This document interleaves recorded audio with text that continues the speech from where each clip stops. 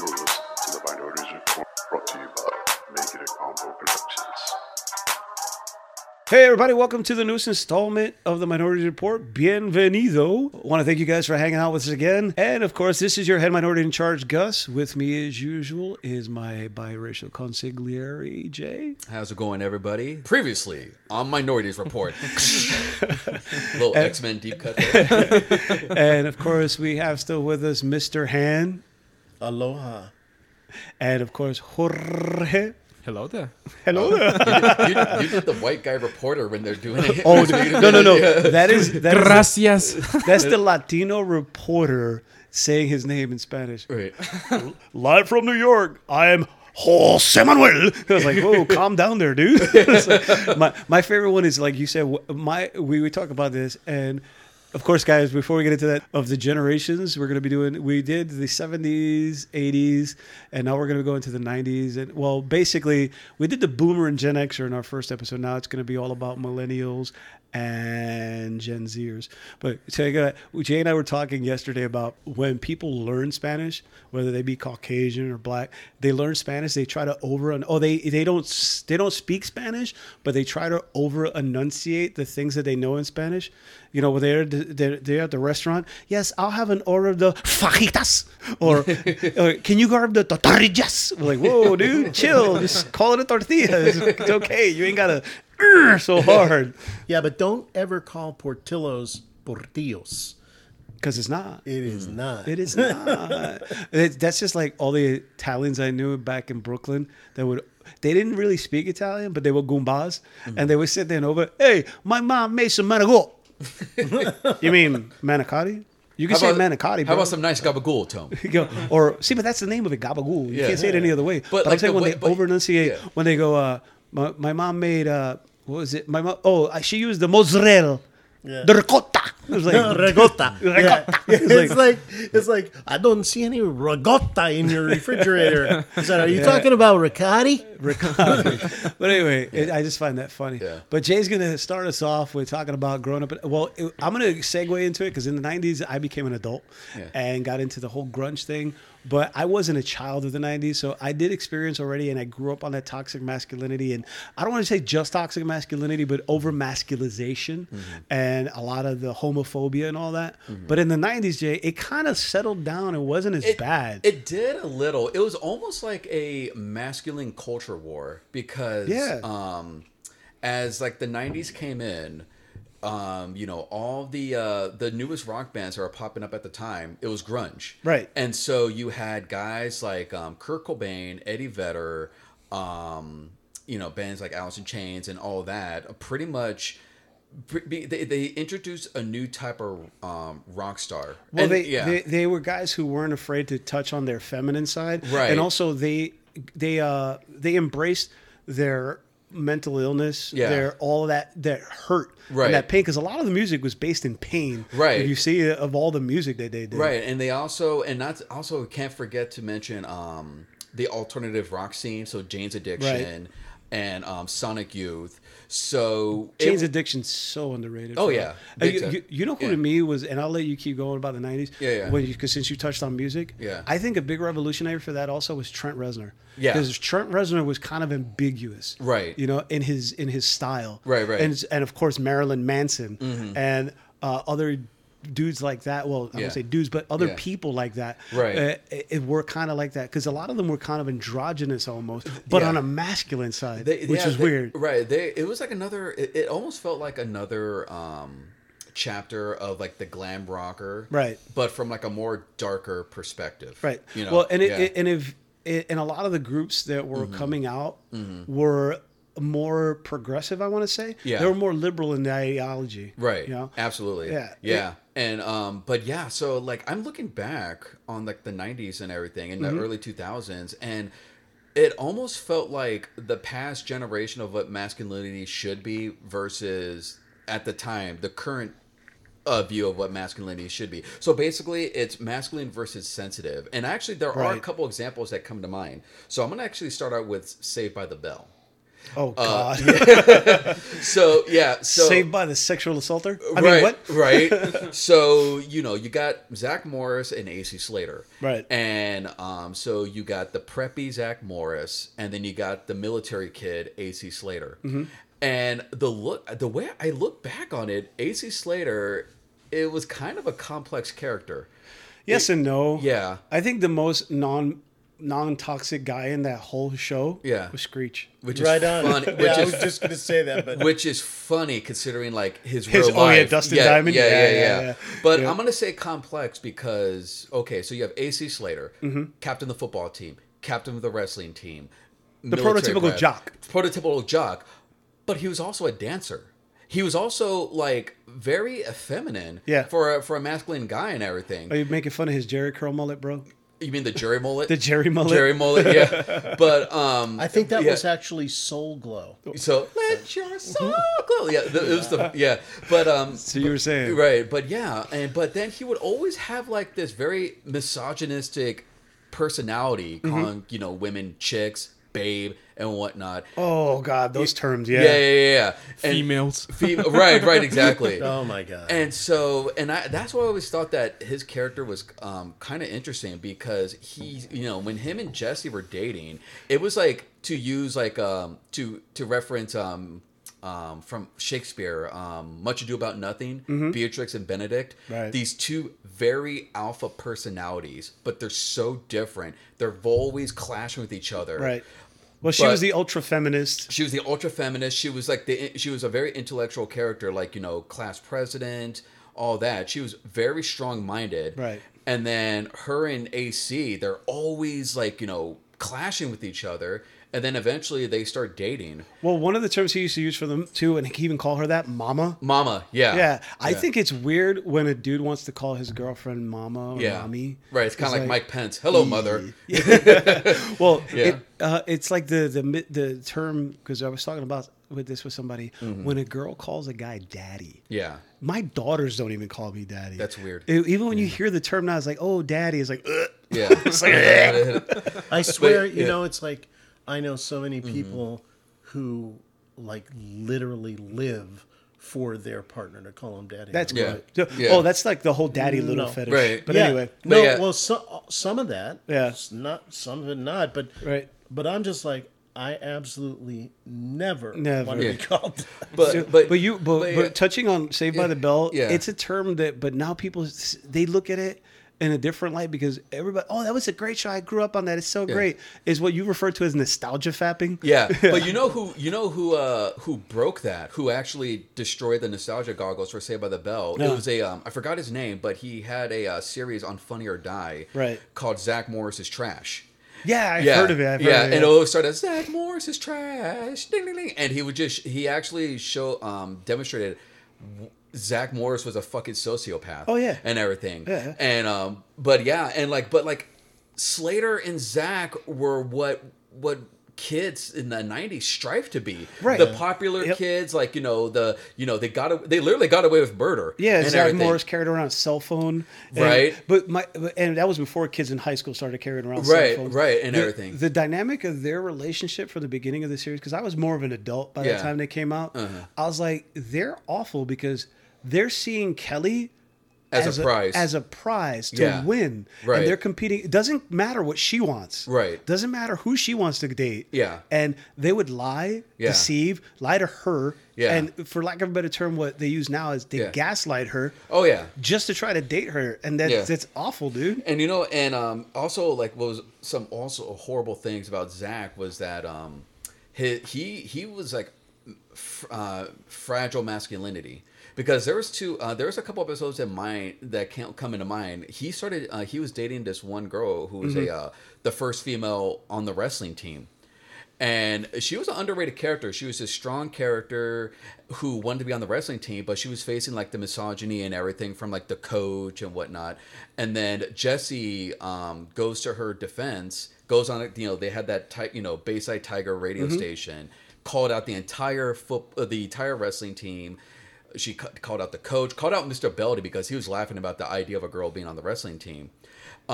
Slater was the one that actually stood up for her, saying like, "Hey, why don't we give her a chance?" You know, Mr. Beldy was borderline creepy in my opinion. I'm sorry, Beldy. Beldy was borderline creepy. Oh yeah, he was way too involved in. Oh, totally. Their lives. I was like, okay, there's several hundred students in this high school, but you're focusing on these 6. Yeah, yeah. The one of the girls that was on that show later on, I don't know, I don't remember what her character was like. You might. She was one of the triplets that are actresses. God, I can't remember their names. Oh, Tori. Yeah, I forgot the name. Oh, Leanna Creel. Yeah, she's one of 3. Yeah. She was in that remake of The Parent Trap. Right. Well, not the Lindsay Lohan, but they actually did a sequel to the Haley Mills Parent Trap.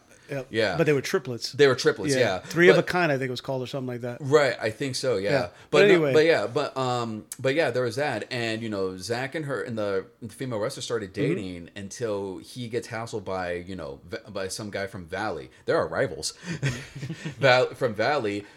Zach defends. The girl defends Zach, and now everybody's giving him shit because a girl defended you and everything, and he breaks up with her because he was too fragile to be like he couldn't handle dating a strong girl. Which is funny because in that time, one of the most popular and simped after characters in all of television was a strong woman, Xena, warrior princess. Yep, absolutely. Dude, every guy knows simped after her, and probably half the girls. Yeah. When she would go, la, la, la, la, la, oh yeah. right. And then there was another episode where there was this plus size girl that had a huge crush on Zach, and they were doing the I think it was like the prom bidding for your like prom date and everything. It was basically slaving, like an auction, like an auction. Yeah. It was like a slave auction and everything. Yeah. And so for quote unquote charity, right? I think the character's name was Martha or something. She bids on Zach, wins, and Zach is trying to get out of it. I remember that. Yeah, because he wanted to go with Kelly. Well, no, actually, not Kelly. There's this other girl, like your typical blonde, like stereotype. I think it was Bridget Wilson. Oh, Becky. I don't know, but she was a Becky. She was a Becky. Yeah, I think it was Bridget Wilson Maybe. that played her. Anyway. But no, so Zach was trying to get out of it, and then she sees Zach in the hall, and she says, "Hey, how you feeling?" And he's like, "Oh, I'm feeling really sick and everything." And she was like, "Really?" Because I called your mom yesterday and she said you were out surfing. Dun, dun, dun, dun. dun. So she's like, you know what? I don't deserve to be treated like this. I'm going to go to prom alone because at least I'll be with someone who respects themselves. Right. And you know what was great about that episode? The audience cheered. Yeah. The audience cheered against Zach Morris. And then Zach, he learned the error of his ways, apologized to her, and they had their dance at the prom and everything. But I'm looking at that. And it's like, yeah, Zach, like, he was like the epitome of like what you want to be in high school. Yeah. But looking back, that's the last person you want to be. And this happens. This happened a lot in like 90s television. Yeah. And well, he was the schemer. He schemed at everything. Right. He was supposed to be like the Ferris Bueller, but now Ferris Bueller is being seen as a sociopath as well. Yeah, absolutely. Yeah. So and I noticed, and I like I said, like there was like this sensitive versus masculine culture war going on in TV. Because like the next example was Dylan McKay versus Brendan Walsh from Beverly Hills 90210. Yeah. Because Brandon Walsh was like the sensitive guy, yeah. Right. He always wanted to make sure that everyone was okay. He would always take their keys if they were drunk. In fact, there was an SNL episode when Jason Priestley hosted, and they were doing a parody of Beverly Hills 90210. He's taking everybody's keys. He's taking everybody's keys. And he was like a valet. He had like the little like valet box with the keys and everything. He was the sensitive one, but also honestly, kind of Luke Perry was too, because Luke Perry was the tortured soul. He was. Yeah. Where the one that I think was kind of toxic, and that was Ian Ziering. Steve, and also Brian Austin Green. Yeah. Well, you know what? Brian Austin Green was the example of like, because like he was supposed to be like the kid. Well, he was like the kid from 16 Candles, Anthony Michael Hall. Right. Yeah. He had that glow up. The nerd that tried to get laid. Right. But Steve was the rich douche and everything, Yes. and like he even Ian Zierling, because like they talked about that in I Love the 90s. Yeah. they talked about that show, and he said like, yeah, Steve was the one with the money, so that's how he would try to impress girls. He was 30 and in high school, but anyway, Right, and he had that weird curly like mullet. He had that Art Garfunkel bro, mullet. him and Luke Perry both had receding hairlines. Yeah. We're in high school, Right. I'm sure you are, bro. Right, but yeah, so you had that. So like Dylan was like a complex character, but he was Right. supposed to be like seen as like the masculine tough guy. Yeah. Like Well, he he- was like a sensitive Fonzie. Yeah, that's exactly what he was. Yeah. He was like the '90s Fonzie. Yeah. And everything. But yeah, and of course I'm gonna bring up Fresh Prince of Bel-Air. Mm-hmm. Will Smith versus Carlton Banks. Oh my goodness. So, have you you know- seen the new one? I have not yet. I haven't watched Bel-Air yet. Oh my goodness. I mean, but Will in that show is kind of toxic, dude. They actually tapped into that. Yeah. He actually because like being a black kid in suburban, like Right. raised in the suburbs and everything. I start to relate to that show and everything because like you have like this black family in the suburbs going to all white schools, all white neighborhood and everything. And his cousin was whitewashed. All his cousins were Oh, whitewashed. absolutely, yeah. And so when I was a kid, I wanted to be the Fresh Prince. I wanted to be Will Smith, Because he was cool. Because he was cool. I didn't want to be Carlton, even though I was totally Carlton. You were Carl when I met you, bro. Oh yeah, yeah. All right, let's find out. Right. Dun dun dun dun dun dun. It is. dun, I'm doing the dance. Not Yeah. unusual to Right. be loved by Right. anyone. Anyway, And but now looking back, I respected Carlton. I love Carlton. He's my favorite character. And if I refer to as Carlton, I'm like, awesome. Because if you think about it, Carlton, he was raised in a good home. He went to the best schools. Right. He went to Princeton. Yep. He's seen as the nerd and everything, but at that time, if you weren't living up to that black stereotype, Right. then your blackness was in If question. you And weren't I was going to hood. say, and much Yeah. like If you were- Geordie LaForge, Right. he was black presenting. if you Right. were if you were in hood, Right. you weren't black. right, Yeah, pretty exactly. much like what Dave Chappelle experiences all the time. He Right, had, like, right. a really good But like, family. if you look back on it, Carlton had a lot of good stuff going on because not only was he intelligent, he was in Right. good shape. He could dance. Like, okay, a lot of people remember him doing like the The Tom Jones, Tom dance. Jones, like yeah. or the Bruce Springsteen dance and everything. Yeah. But I remember that episode when he was on Soul Train and he brought the house down. He's doing backflips off the during the Soul Train line and everything, Right. and fucking Don Cornelius, the immortal Don Cornelius, was like, damn. And meanwhile, Will is doing all these whack ass dances, and Don Cornelius is like, nah, No. and everything. That my favorite Carlton moment has Yeah. to be when he flexed that you don't have to be ghetto to be black. Yeah. Was when they were initiating for a fraternity. Yep. Yeah. And the dude said, "You're into Will, but your cousin isn't because Yeah. he's too white." It was Glenn Plummer's character. yeah, Yeah. and the monologue that Carlton gives him. To equating to his blackness, Yeah. I was like, "Bravo, son!" He finally. Absolutely. I think that was one of the first moments that Carlton stood up for himself. Oh yeah, yeah. Carlton definitely had like a lot of good character And- development and everything. And that Yeah. actor, Alfonso Alfonso Ribeiro, Ribeiro. Alfonso Ribeiro. Yeah. he is unbelievable. The stuff that he's done, like he Yeah. has, he drives like not a Formula One, An but- Uber.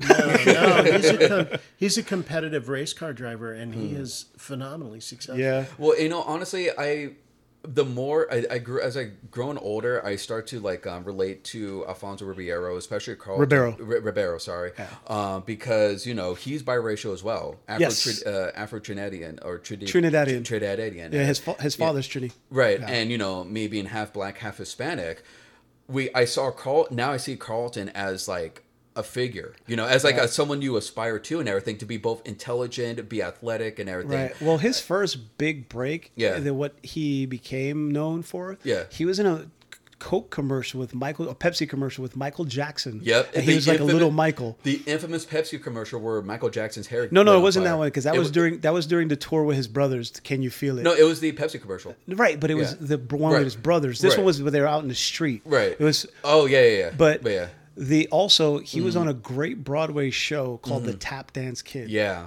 and that's what blew him up. Right. So now you tapped into what was it called? And actually, now we're talking about masculine versus sensitivity and everything. So one of the most pivotal episodes I can remember about Fresh Prince was when Will was trying to hook up with this one girl. And so she says, like, I'll go out with you, but however, I have my cousin in town. And so could we do a double date? And he's like, yeah, sure. I'll Carlton? I'll fix her Yeah. up with Carlton and everything. So the girl comes with her cousin. Her cousin's a roughneck, Right. and everything like this, like like this, like tough ass girl and everything. And she sees Carlton, and he's like, "Where's the rest of him?" And so Wow. yeah. Oh yeah, she was, yeah. See, my thing with the Fresh Prince was they tried to make him too black. Yeah. Not that there's too black, Right. But like, no girl he ever dated on that show was anything but black. Yeah. Oh, All the absol- girls he dated. Yeah. All of them. Yeah. And the first one and only one to call him out on his shit was Tyra Banks. Her Oh yeah, character. Jackie. Yeah. She called him out on his fucking toxic masculinity. So shit. did Lisa. Yeah. Nia Long's Oh, the one character. he ends up marrying? Yeah. Yeah, but she came later on. Right. Yeah. But this is actually what I respect about the show is everything is that Will's character was not immune to criticism. No. So this episode, they're watching Old Yeller. Right. And so Carlton starts crying, and the girl that's Will's trying to hook up with, she's like, "It's okay, Carlton, you can cry and all that and everything." And so it showed that you could be sensitive. Yeah. And then so the cousin goes out to go get smoke and everything, and Will leaves the pool house for a bit, and then Carlton, the girl, start Kiss, talking, yeah. and they kiss. Right. And Will sees this, and they have like, Will doesn't want to talk to Carlton and everything and whatnot. Right. And so Carlton says like, your whole like, hey baby, bap shit doesn't work. Right. All right. Yeah. It was like, Uh-huh. and it showed like, okay, this is like the new era of the sensitive Yep. dude and everything. And now when I was a kid, I was like, oh man, I can't believe Carlton did that to Will and everything and whatnot. Now I'm watching, I'm like, you know what? Carlton, you're right. Yeah. He deserved to get that girl and It everything. also goes to the what we were talking about, the whole masculinity thing where Will thought he deserved the girl because that's the one he wanted. Right. She doesn't have a choice. Right, exactly. Yeah. Yeah. She made her choice, and like looking at that episode, it's like it was a very empowering episode because it showed that you don't have to be like this misogynistic, Right. trying to flex type of character. Be yourself. Carlton was Yep. just himself. That's why he was able to get the girl, and also the girl was strong as well because she made her choice. It just wasn't the choice that Will wanted. Exactly. Yeah, that's actually something that I've encountered pretty often. Is that I've actually met some guys that are total gentlemen, and I mean it like in the Right. most sincere way, like from head to bottom. But just because of that, they think that they're entitled to the woman that they want, and Exactly. they Yeah. don't really take rejection very well. No. And as I Yeah. said, they're total gentlemen, and I'll give them that. But just the fact that you're a gentleman, and just the fact that you're a really, well-educated person and a really nice person, doesn't mean that you're entitled to someone's presence or Exactly. Yeah, yeah. acceptance or Yeah. love or anything Yep. like that. That, Right. that goes and touches on another thing that's very, masculine, quote unquote. Oh, well, if I take you out and buy you stuff, I deserve something. Yeah, Yeah, like, yeah. No, that's you don't another- deserve yeah, shit, dude. Yeah, Yeah, absolutely. exactly. Yep. I agree. Yeah, I have a friend, real quick. I'll touch on this. He was seeing this girl, and she ended up telling him, "Well, I don't feel you. Like I don't feel it. Let's just be friends." And he kept taking her out, buying her things, and still with the expectation of them dating. I was like, "No, bro." I was like, "No." I was like, "If you want her to respect you, and if you want to make this a friendship, be her friend." Yeah. I was like, "Next time you go out, and not in a dick way, go."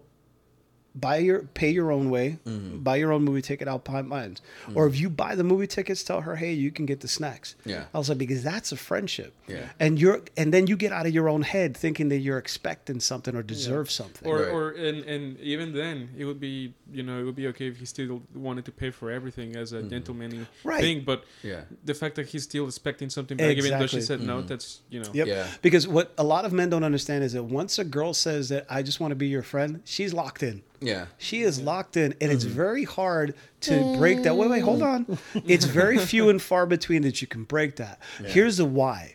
If you go in expecting more than a friendship, she's going to know that, and she's going to keep it shut down. Yeah. However, if you go into it authentically being her friend Yeah. with no other expectations, she may be open to the idea of dating you in the That's future. actually happened to me there before. is like a whole slew of rom-coms that validate the friend zone to romantic zone journey, and every single one I'm like, no. Well, Yeah. that goes back to the 80s. Ducky. Ducky's Yeah. the prime example. Right. of Oh, that. I Ducky's was a great example. actually watching Pretty in Pink recently, Right. and Ducky creeps me out because he was so relentless. He was obsessed with her. Oh yeah, absolutely. And even trying to get in good with her dad. Right. and But whatnot. when he finally gave up on that, Yeah. that's when she noticed him. yeah, And I feel bad that his like that that actor's John John Cryer? Cryer. Yeah. John Cryer's characters don't ever break the Ducky. Well, until recently, he plays Lex Luthor now. Yeah. So Well, Oh, there he was a- does, well, really? I Actually, didn't there know was that that. one That's movie. cool. What was it? Where he played like the young stockbroker that was like being chased by the mob. Yeah. Hiding out. hiding out. Yeah, I yeah, didn't yeah. see that. But But I mean, yeah. 2.5 Men. Yeah. He's basically cucked by. Oh, Yeah. Charlie yeah, no, Yeah, yeah, yeah. He's Charlie Sheen's punching bag. Yeah, yeah. He's the kind of his character on 2.5 Men is so women don't protest the show because Charlie Sheen's a misogynist piece of shit. Yeah. So you need to have the sensitive balance to See, kind that of show balance it is out. toxic masculinity in a nutshell. Oh, in fuck fact, yeah. it actually rewards it. Oh yeah. Yeah. Well, How I Met Your Mother, Barney and Ted. Yeah. They're the same dynamic. Same Yeah, dynamic. they're not the same- ironic that yeah. Barney is gay. Yeah. though, Yeah. the actor. But yeah. Oh, by the way, I was going to say Paul Michael Gosselaar.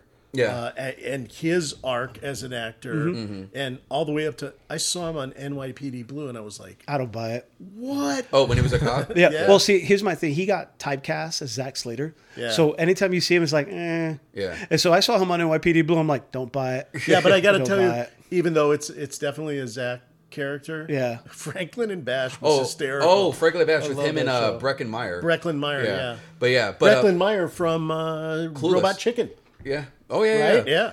But and Clueless. but- yeah. So growing up in the '90s, it was I look back at my childhood and the groups of friends that I had, like elementary school till like to high school and everything. It was a definite mixed bag. It was like a roller coaster. Some were good, some were bad, and everything. And so I remember when my family moved into Murphy Canyon. Well, because I was, military family. My dad was in the Navy at the time, and Murphy Canyon was naval housing. And I had this group of friends, and we were all in. And I was like, we were like from kindergarten until like I would say like around like second grade. I was friends with them, and we were all into the same stuff. Ninja Turtles, Power Rangers, all the good geeky stuff and everything. And so when we moved from Murphy Canyon to Rancho Bernardo. And so I was around like third grade. I was like just entered third grade at that time. And so there was these group of kids in Rancho Bernardo. Right. Like they would be considered like the cool kids, but they were assholes. Yeah. Like they were okay. So growing up in the suburbs, I realized that suburban kids try way too hard to act tough. Like way too absolutely. fucking hard. Absolutely. Because they're trying to overcompensate the fact that they're living a good life. Well, I want to say good life, but like they're living a comfortable life and everything. But however, with how toxic masculinity is presented in their family lives, Yep. in the media, they have to act hard. And it's funny looking back on it. It was like, motherfucker, you grew up in San Diego. You ain't hard. So you're still in elementary school. Stop it. So like there was these group of kids that I was quote unquote friends with, Yeah. and everything, but like they would always give me shit for loving Power Rangers. I was still Nerd. right. No, that's exactly what it is and everything. Yeah. And this is like what the dangers of toxic masculinity is: the peer pressure. You want to be with the cool kids. Yeah. You want to fit in. Yeah. And everything. And I wanted to fit in with these kids. But they would always give me shit for liking Power Rangers. They always said like JJ's a Power Ranger, Right. Like it was an insult. And there was for a while I stopped watching Power Rangers because I didn't want them to think I was into That's that sad. anymore. That It is is sad. because and like going back to what you guys were talking about in the previous episode, hiding yourself, Yeah. absolutely. And like also one of the kids that I hung out with, he had a little brother who was like in I was in fourth grade at the time. He was in third grade, but with his brother, we were good friends, Right. And like I could talk about Power Rangers with him. I could talk about like video games with him and everything.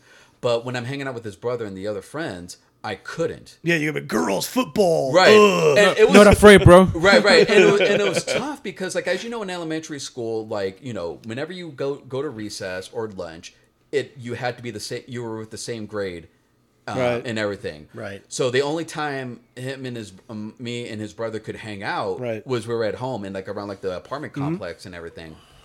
And so, but yeah, but look, I was fortunate to have like a friends at like my age and my group in my grade Right. that were into the same stuff we were and everything. and like, you know, and they were cool with me. I could talk about Power Rangers with them and everything. Unfortunately, they didn't live in my apartment complex, Right. or either they lived there, but they moved away. Right. And so with these group of friends and everything, you know, like I couldn't be myself, and I was a sensitive kid, like really sensitive. I would cry at the drop of a hat. I was basically Gohan at the first arc of Dragon Ball and everything. And I realized I actually relate a lot to Gohan, because, you know, I was a very sensitive kid. And, like, you know, I looked at my dad as a role model. Right. Like how Gohan looks at Goku, I look at my dad and everything, because, you know, my dad is, like, you know, former military and all that. And, like, you know, he was him and then my parents were like a source of strength and everything. See, I like think Chi-Chi and Goku. I and think everything. why you and I make good friends is because we Yeah. kind of had that different upbringing where we were kind of sort of raised by single moms. Yeah. You had that positive role model still in your life. Yeah. You know, and I think that's Yeah. what makes us friends, because Right. we have different backgrounds. Yeah. But what I have a similar story to that, the one Yeah. you were saying, because I just completely forgot. Yeah. Well, No, but yeah. you were saying Yeah. that growing up hiding yourself. Yeah. It's, Well, you know what? I did have a friend that was kind of like you, actually. that was the one I was going to say real quick. Yeah. I have a similar thing because I grew up in the hood. Yeah. Straight up. Bushwick, Yeah. Brooklyn back in the 80s was hood. Yeah. And I I went to visit my father, who lived in suburban Connecticut. Yeah. And all of my brother's friends were white kids. Yeah. And they tried to come off hard like that. Yeah. You know, wearing their brand new, mommy just bought me shell top Adidas. Right. And trying to be yo. And I didn't dress like that. Yeah. I stood out in high school because I wore torn jeans, leather jackets, and had long hair. Yeah. And I went to an all black school. Yeah. So it kind of stood out. Right. And then when I would go to the suburbs and they would be like, yo, blah, blah, blah, try to be hard. And all they had to do was hear that I was from Brooklyn. Yeah. They shut it down real quick. Yeah. It was kind of like it was kind of like Debo coming up the block. They're taking off their chains. Right. right. Yeah. like- But actually, you know, it's funny you mentioned the clothing, because there was some clothing that I would ask my parents to get me that I really wasn't into, but my friends were wearing, Like cross colors and shit. No.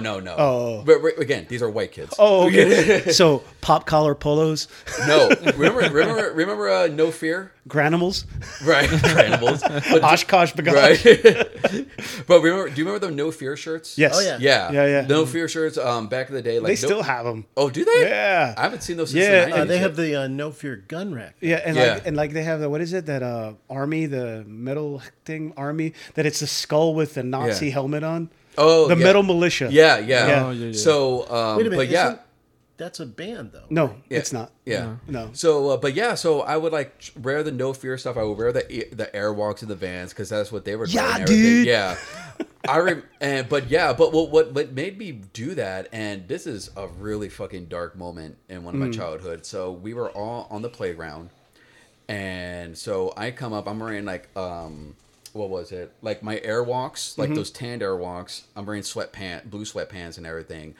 They turn into the fashion police. They're like saying, Josh, like, you know, one of the friends, Josh, is like, hey, Ryan, what do you see wrong with what JJ's wearing right now? And they were just like breaking me down, like what I'm wearing and everything. Okay, calm down there, Mr. Black. I'm saying.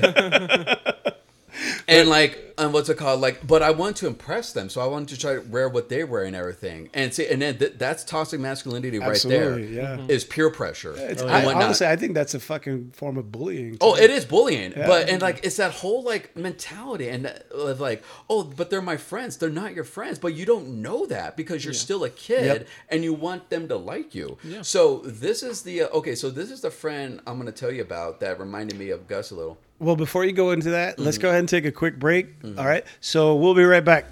Hey guys, this is Jesse from Make It a Combo. Thanks for listening to the Minorities Report. But don't forget to listen to our podcast, Make It a Combo, where we watch movies and have fun. Also, make sure you check out Am I a Slut, hosted by Andrea, where she gets down to the nitty gritty of people's sex life. And we're back. Thank you guys for hanging out with us. Yeah. We're talking about generations. So, Jay, you were talking about in the 90s when you were growing up a millennial. Yeah. You had a friend that did what? Reminded he was handsome like me? Is that what you're saying? Okay. Yeah, I ain't got to laugh that fucking hard. So this is right after my parents divorced.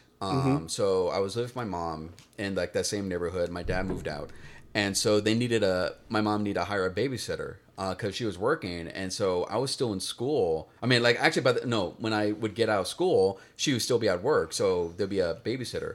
So my babysitter, really nice woman, one of the most caring women, I've ever known and everything. She had that Aunt May energy, Yeah. And so she had a son who was actually a year younger than me. His name was Cameron. And so Cameron was kind of like that. He was kind of like that Fonzie. Damn, you knew people with the whitest names, bro. Rancho Bernardo, my friend. San Diego. Cameron, Josh, Ryan, and everything. Yeah. Did you know an Aston? No. Oh, okay. In San Diego, I met an acid in Scottsdale. Did you feel like especially for African American folks or people of color in general, that like there was a potential for there's a greater potential for female-born children to have a name that was more culturally identifying than male-born children?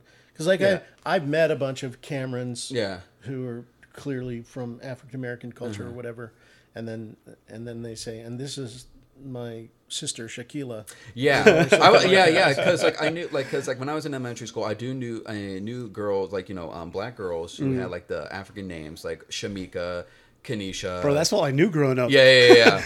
You know who had the feminine names? Yeah. The guys. Yeah. Tracy, Stacy. Yeah. Yeah, absolutely. But and I think that was like to help because, again, like we were living in white neighborhoods. So, and I'm pretty sure they were born in white neighborhoods. So I think like their names was to help that cultural identity. But you moved around a lot being from parents with military background. My thing is, were you ever the fetishized because the exotic kid coming into the school? Because if you're in white suburban areas, that's why when I would go visit my brother was completely whitewashed. My brother didn't learn Spanish till my brother didn't learn Spanish till he was 19, and he spoke it with an American accent. Where I would go there and like, ooh, exotic, because I was from Brooklyn. I don't think so. Honestly, I think I was more like, because like I'm, a black kid in a suburban neighborhood. I think that put a target on my back. Because because it's like, it's like, what are you doing in our neighborhood and everything. And see, a lot of people get fetishized, so it was It was crazy that you experienced that different thing. Yeah. Because a lot of people, they get, ooh, they're exotic. They're not like everybody else around here. And a lot of people will lean into that. And again, that goes, I think, into the whole masculinity toxic thing. Right. Because they try to lean into it. Right. That's right, baby. Yeah. But going back to my friend Cameron and everything. So but Cameron was a bit of a hard ass. Like he was like, he could be a bit of a jerk and everything, but he was one of those like jerks with a heart. Hey, wait a minute. You said he was like me. Exactly. I'm not a jerk. You have a heart. Sometimes. Anyway. Sometimes I just go, fuck him. Yeah. So he was a bit of a hard ass. Like I say a bit because like, he was raised by his mother. See, this is where the parallels are coming in and everything. He was raised by his single mother. His father was out of the picture, and they were churchgoers and everything. Oh boy. Yeah. Well, no, not that type of churchgoers. They weren't like in front of like militant churchgoers. Right. And so, but yeah, he was a bit of a hard ass. But again, like I think that was like he was trying to be tough because it was just him and his mom, and he's an Italian kid, so Hey yo, hey. Yeah. However, like when I was a kid, I was like, man, Cameron's mean sometimes. Like, what's his deal and everything? Looking back, yeah, he was still mean, but at the same time, I took him for granted because he was looking out for me. Right. Because he would defend me from like my group of quote unquote friends.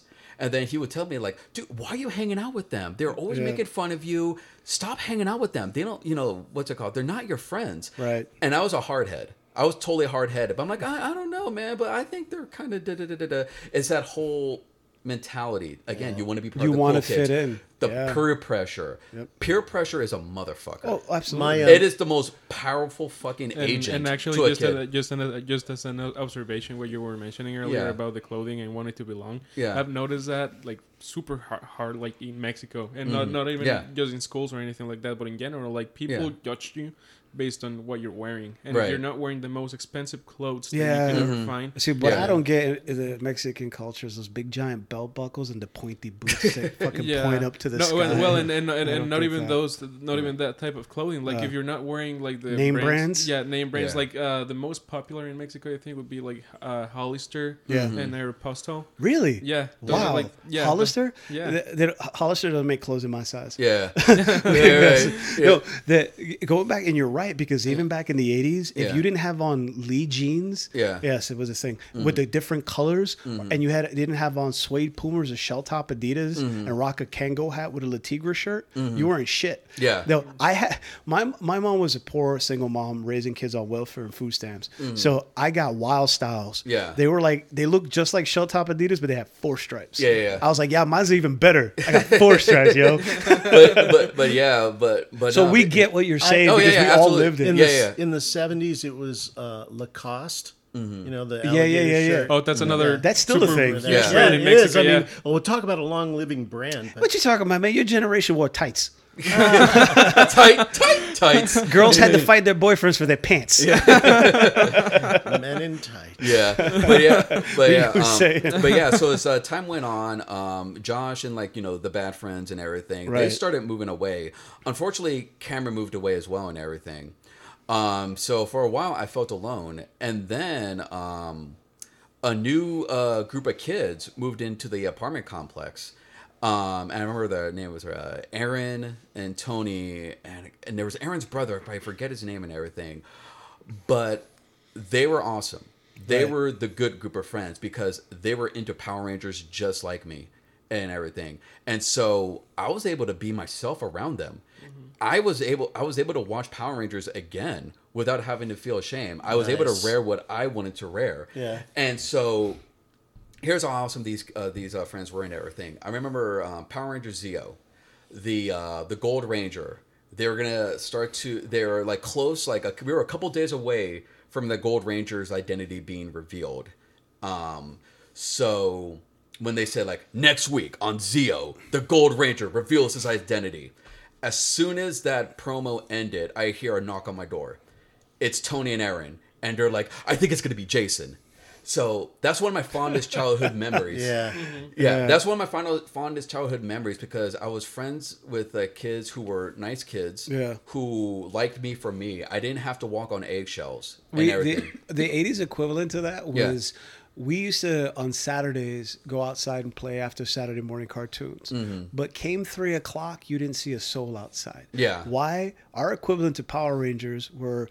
It was called the drive-in movie, but it was Shaw Brothers kung fu movies. Yes. You know, like Return to the 36 Chamber, the 5 Deadly Venoms. Those exploitation movies. Yeah. The legendary Weapons of China. Yeah. Yep. So we would all go home and watch those. And then after it was done, come back out and we were hop, hop, hop, hop. Oh, that was us. That was us with Power Rangers. We would call I would try to be the quickest to say I'm the Red Ranger and everything. So But, the 60s equivalent, my sister in 1966 got McMillan and wife. Star Trek, bitch. wait, So- McLeod? The Merv Griffin show. No, it was Star Trek, and nobody in my school or that I knew wanted to hear a word about Star Oh, Trek. because it wasn't cool to be a nerd. It then. was so not cool. Yeah. And I'm riding the bus one day, and this kid that lives just like half a block away from me says, "Hey, didn't you do this art project?" And I had an art project that was hung in the hall, which is a big thing. And I said, "Yeah." And he says, "Oh, cool. Well, you want to come over sometime?" And I'm like, "Yeah, sure." So we're You're Trekkies together. just trying to figure our shit out. And Yeah. and he says, "Well, what kind of TV shows?" And I said, "Well, my favorite show is Star Trek." He said, "What?"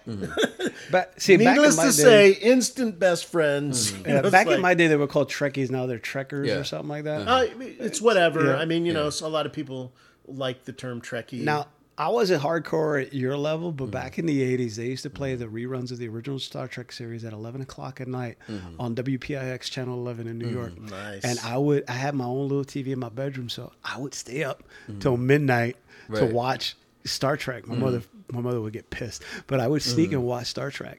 And my favorite, because I identified with him for some reason, was Spock. Yeah. I wasn't want to be the ladies' man like Captain Kirk. Yeah. I wanted to be Spock. The intellectual. He was the smartest. That even one, I taught myself the Vulcan greeting, Yeah. and I learned how to raise my eyebrow. That's why when you guys make fun of, or people try to go, because I always raise my eyebrows in picture, and they go, "Oh, the people's eyebrow." No, that's the fucking Spock eyebrow. Fucking The Rock stole that shit Right. from Spock. I always thought that Spock and Kirk were like the Slater and the Zach Morris of the 60s. You're either Team Slater or Team Zach. You're either Team Kirk or Team Spock. Well, they were the yin and yang. Yeah. Because Kirk. Yeah. If there was a fight, Kirk would just jump in and fucking toxic, and where Spock would stand back and go, "All right, well, let me see how I could beat them without getting my hands dirty." But there's actually a couple other friends from the Rancho Bernardo era that I wanted to give a shout out to. As I mentioned, my friend Orlando, really awesome kid, really cool kid. He lived in our apartment complex for just a little while. Then he moved away, but I would still see him at school. But he was the coolest. And he actually, for book day, there was a day where we get dressed as literary characters. He found a loophole. So at that time, this was around like 5th grade. Mortal Kombat, the movie, just came out. And they had the novel tie-in. The novelization. The novelization. He came to school dressed as Raiden. And people were first like, wait, he's a video game character. But he's like, oh, I have the novel right here. That's a book. I was like, boom. Well played, my friend. Lawyered. Yeah. But no, he was such a nice kid and everything. He was a really fun-loving kid and everything. And there was these 2 brothers that moved in shortly after. And one of them was like, you ever the kids that always look like they're 30 or older? You think they're an undercover cop and everything? That was me. I had a mustache when I was 12. Yeah. You mentioned that. I showed Jay a picture of me when I was 12. He goes, "How old are you?" I said 12. He goes, "Motherfucker, you look 30." Right. So I forgot his name, but him and his brother, they were like German American. And they were awesome kids because like the guy was like, he was like really good shape, like he had muscles and everything, but he was into nerdy shit like I was. He was Sounds like you were checking him out, bro. Kind of was. All right. It wasn't Vin Diesel, was it? Right. Well, he was about family. Vin Diesel. Vin Diesel's every race but white. Right. But I mean, he's like a D&D player. Yeah. Well, so is Joe Manganiello. Yeah. But Did you see the new D&D table? He just had this custom table build, fits about 30 people, which is hilarious because he's probably one of the best looking dudes in Hollywood, and his wife is and then he's a nerd. But no, before Vin Diesel, before Joe Manganiello, it was this kid where he was like the first jock nerd. And I would hang out with him a couple times and everything, and I noticed that Josh and the Bad Friend group got jealous. So they would try to pull me away from him. Wow. And everything. That's another toxic male thing. Oh, yeah, absolutely. And sadly, and I still feel guilt about this, sometimes I would go hang out with them and everything. So looking back, I was like, okay, there's Orlando, there's the 2 brothers, there's the younger brother. I already had a good... and Cameron. I had a good friend group, a positive good friend group. Right. Why am I still hanging out with these assholes and everything? And so looking back, I was like, wow, man, I really fucked up. But then again, that's what's about being growing up. It's like making like those bad decisions. Making mistakes and learning. Well, that's how you grow. Yeah. But what I wanted you to touch on, because we've talked about it before, when you moved and you lived, when you went to high school and you had moved and you were new into it, you faced a lot of bullying and shit like that, and a lot of toxic male shit. Yeah. So you no longer were the one, because if you've told me this, you were no longer the one that tried to like disguise yourself to hang out with them. Yeah. You were now the outsider. Yeah. And you embraced it, but you got bullied and you survived that. Right. Because when my mom and I moved to Scottsdale, it was in the middle of my 8th grade year. Right. And there was these three kids. So junior high school, it's like more formative years. That's when you either choose to become a high school dickhead or you don't. Right. And so, and fucking junior high was like the fucking worst. Oh, yeah. Because so like my, before I go into the Scottsdale chapter, going to junior high in San Diego, again, you have like those suburban kids who are trying to act tough, but it's also the combination of junior high, like those hormones and everything become outright dickish and everything. So when boys start shooting in doggy water, if you don't know what that is, it's pre-jizz. Oh, good God. When you just hit puberty, you don't... Oh, yeah. But yeah, and... I never heard that term. Doggy water? We used to call it that back in Brooklyn. But again, yeah. But no, it was tough though. Like there's faced a lot of bullying in junior high, right, and everything. And it's because those kids, they needed to feel like they had to act tough, you know, and everything. And so for some reason, and this is why like schools back in the day really were behind the times when it came to like handling kids with like attention or like, you know, learning disabilities and everything. So I was put in like special ed, not special ed, but these remedial classes. Yeah. And I didn't know. I was so confused. Like, why am I in here? Why am I not in homeroom like I was in 6th grade and everything? Right. Why is this my homeroom? And I was in there's these in this classroom full of kids who were hyper aggressive, who had like some behavioral issues. I felt like the odd man out. Mainly because I was getting all the work done at a quicker rate than they were. Right. They were all screwing off, being dickish and everything. I was getting my work done. And looking back, I was like, you know, I think because I was seen as like having like attention deficit disorder, I was just lazy. You know, the thing is that like I was into I could be he owns it. Yeah. Oh no, yeah, because like the thing is like there were like a lot of like school projects that I would like put myself in. Like I would like go in if it motivated me. Like I remember in 6th grade they had this reading project where you were given a passport and you would read books from like different cultures that took place in different areas. And so you would go to the library. So you would check out a book, read it, go to the librarian, and she would ask you questions about it just to make sure that, you know, you're legit. You actually fucking read it? Right. And so what's it called? So they like, okay, cool. They would write in the name of the book, author, how many pages, and they would give you a sticker. So that'd be like your passport stamp. You went to Japan. And everything. Right. So it was a really cool project, but I found myself very studious. I'd be reading books. I'd have like a whole pile and everything. I remember it was on Take Your Child to Work Day. Right. But it was like when my dad was like stationed in Camp Pendleton. And so I would bring my book. I was reading The Real Story of Hercules, which blew my mind because I was familiar with the Kevin Sorbo, Lucy Lawless. I was like, so he killed his wife and kids. Yeah. It's like they Disney-fied it. Right. Yeah. And so so I remember being so studious, and I would do book reports and everything. I was motivated, but there was like some parts of school where I wasn't motivated, and I was just lazy. I had like no like what's it called? I had like no learning disability, but at that time, if you were being lazy, you didn't show any interest in school, they automatically think, oh, you're learning disabled. Well, oh, you have ADHD. Just like my uncle, he got he was put into special classes because when he was a kid, he stuttered all the time. Yeah. And they thought that he didn't know how to read. So Yeah. Well, that's the thing. When I was coming up in the 80s in school, you were put into special ed classes if you had behavioral issues, like if you like to fight and all that. Yeah. However, they would put kids with learning disabilities in there. And again, pardon for the terminology, but this was the time. They would just say you were retarded. Yeah. You know, and if you were slow learning, they would just call you retarded and put you into special ed classes. Yeah. And that was kind of fucked up because a lot of these kids needed help. Right.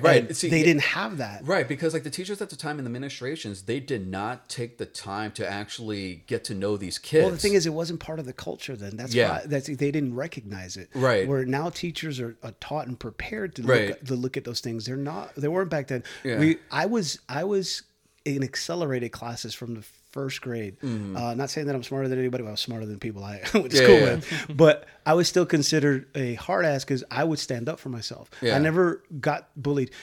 Growing up, I was a white kid. Like I didn't, not that I acted quote unquote white, but I was pale. I liked sci-fi. I liked to read. I was smart. So I did my homework. So I was always picked on by the black kids because I was hey white. They used to call me white boy or beastie boy because I was white and complexion. Right. And so I always had to constantly fight and stand up for myself. Yeah. You know, 3 o'clock, yo. Okay. Sure. 3 o'clock high or something? And then when they got there, I whooped their ass. And then, wait till I get my cousin. Why? Want me to kick his ass too? Right. It's like, because the epitome of the masculinity thing, and I'll just touch on this real quick. We had a next door neighbor. I remember their names. It was Juan and Carlos. They were brothers.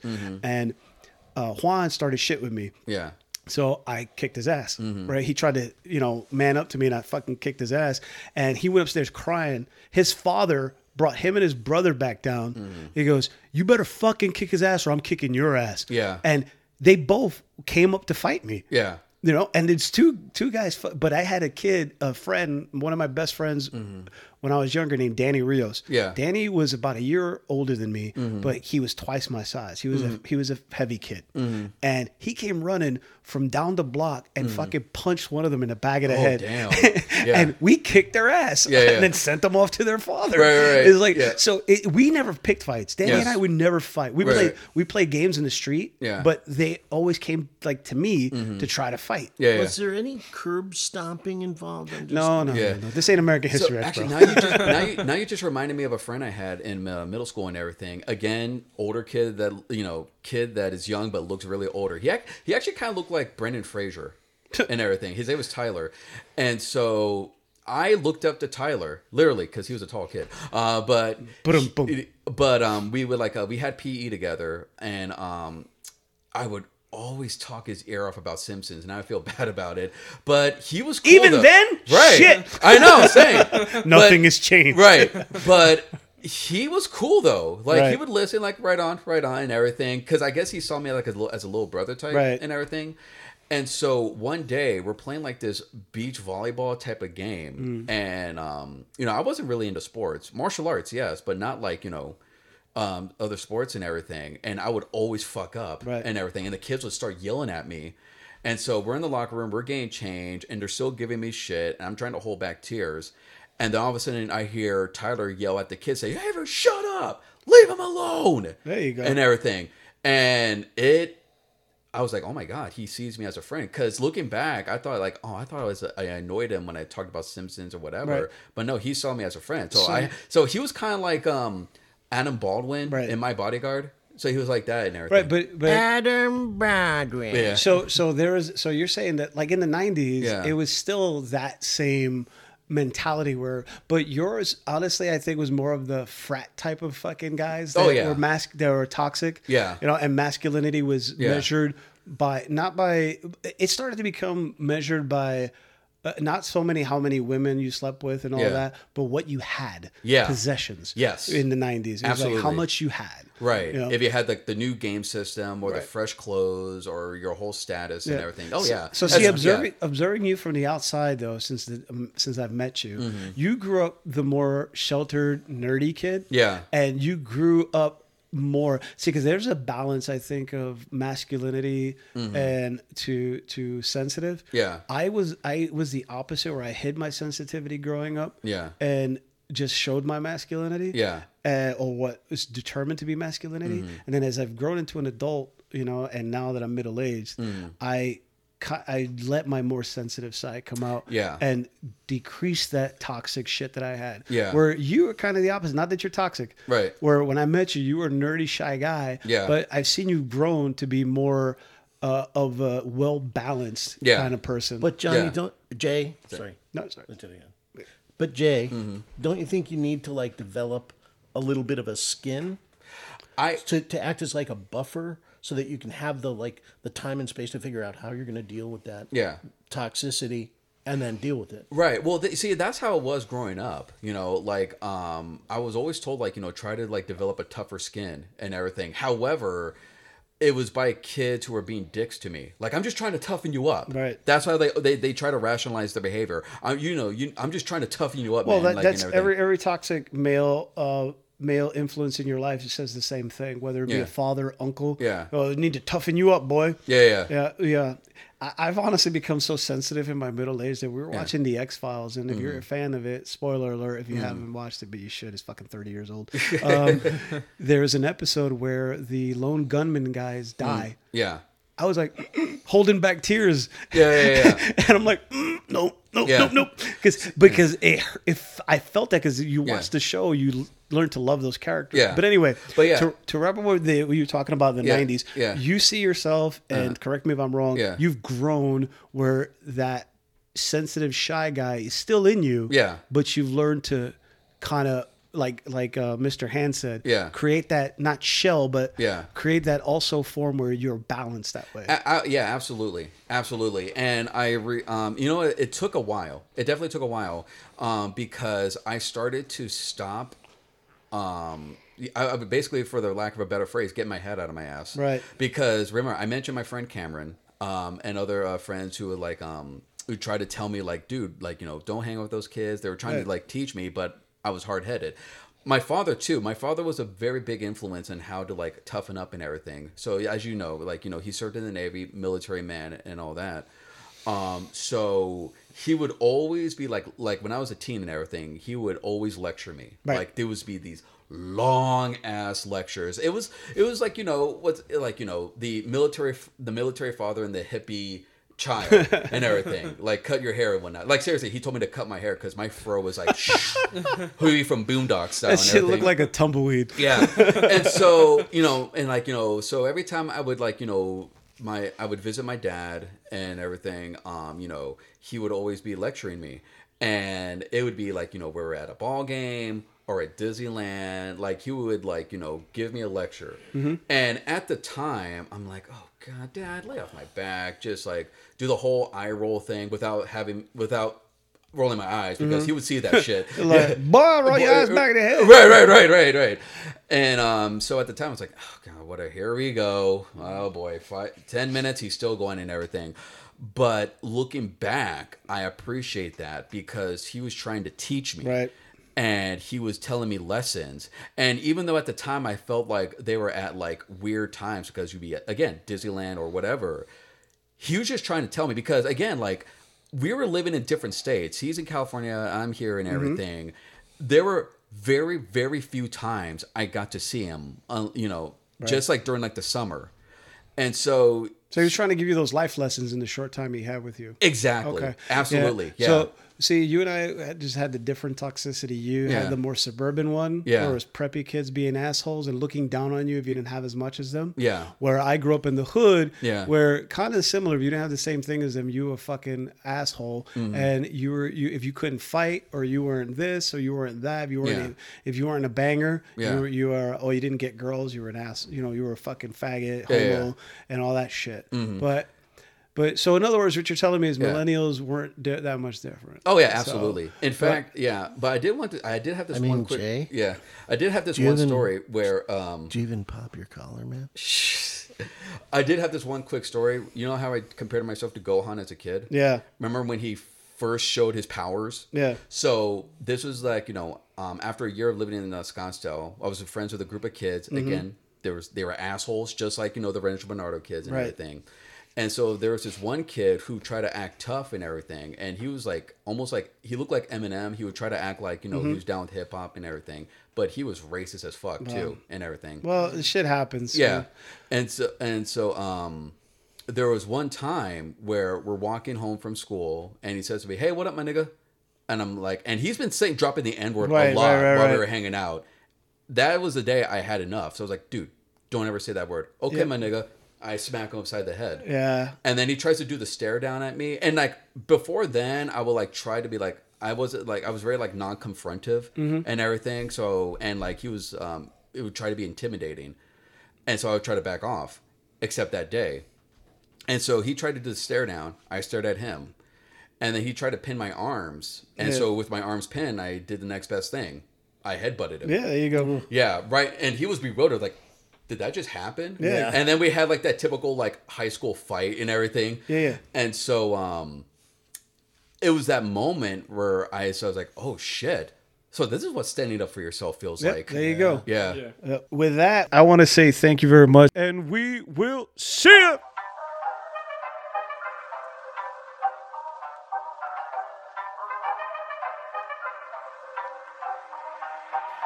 You're listening to the Minorities Report, brought to you by Make It a Combo Productions. You've just listened to the Minorities Report from Make It a Combo Productions. Executive produced by Jesse and Junior. Check them out on all platforms. And don't forget to follow our other podcasts, Am I a Slut? And Make It a Combo. Thank you and goodbye.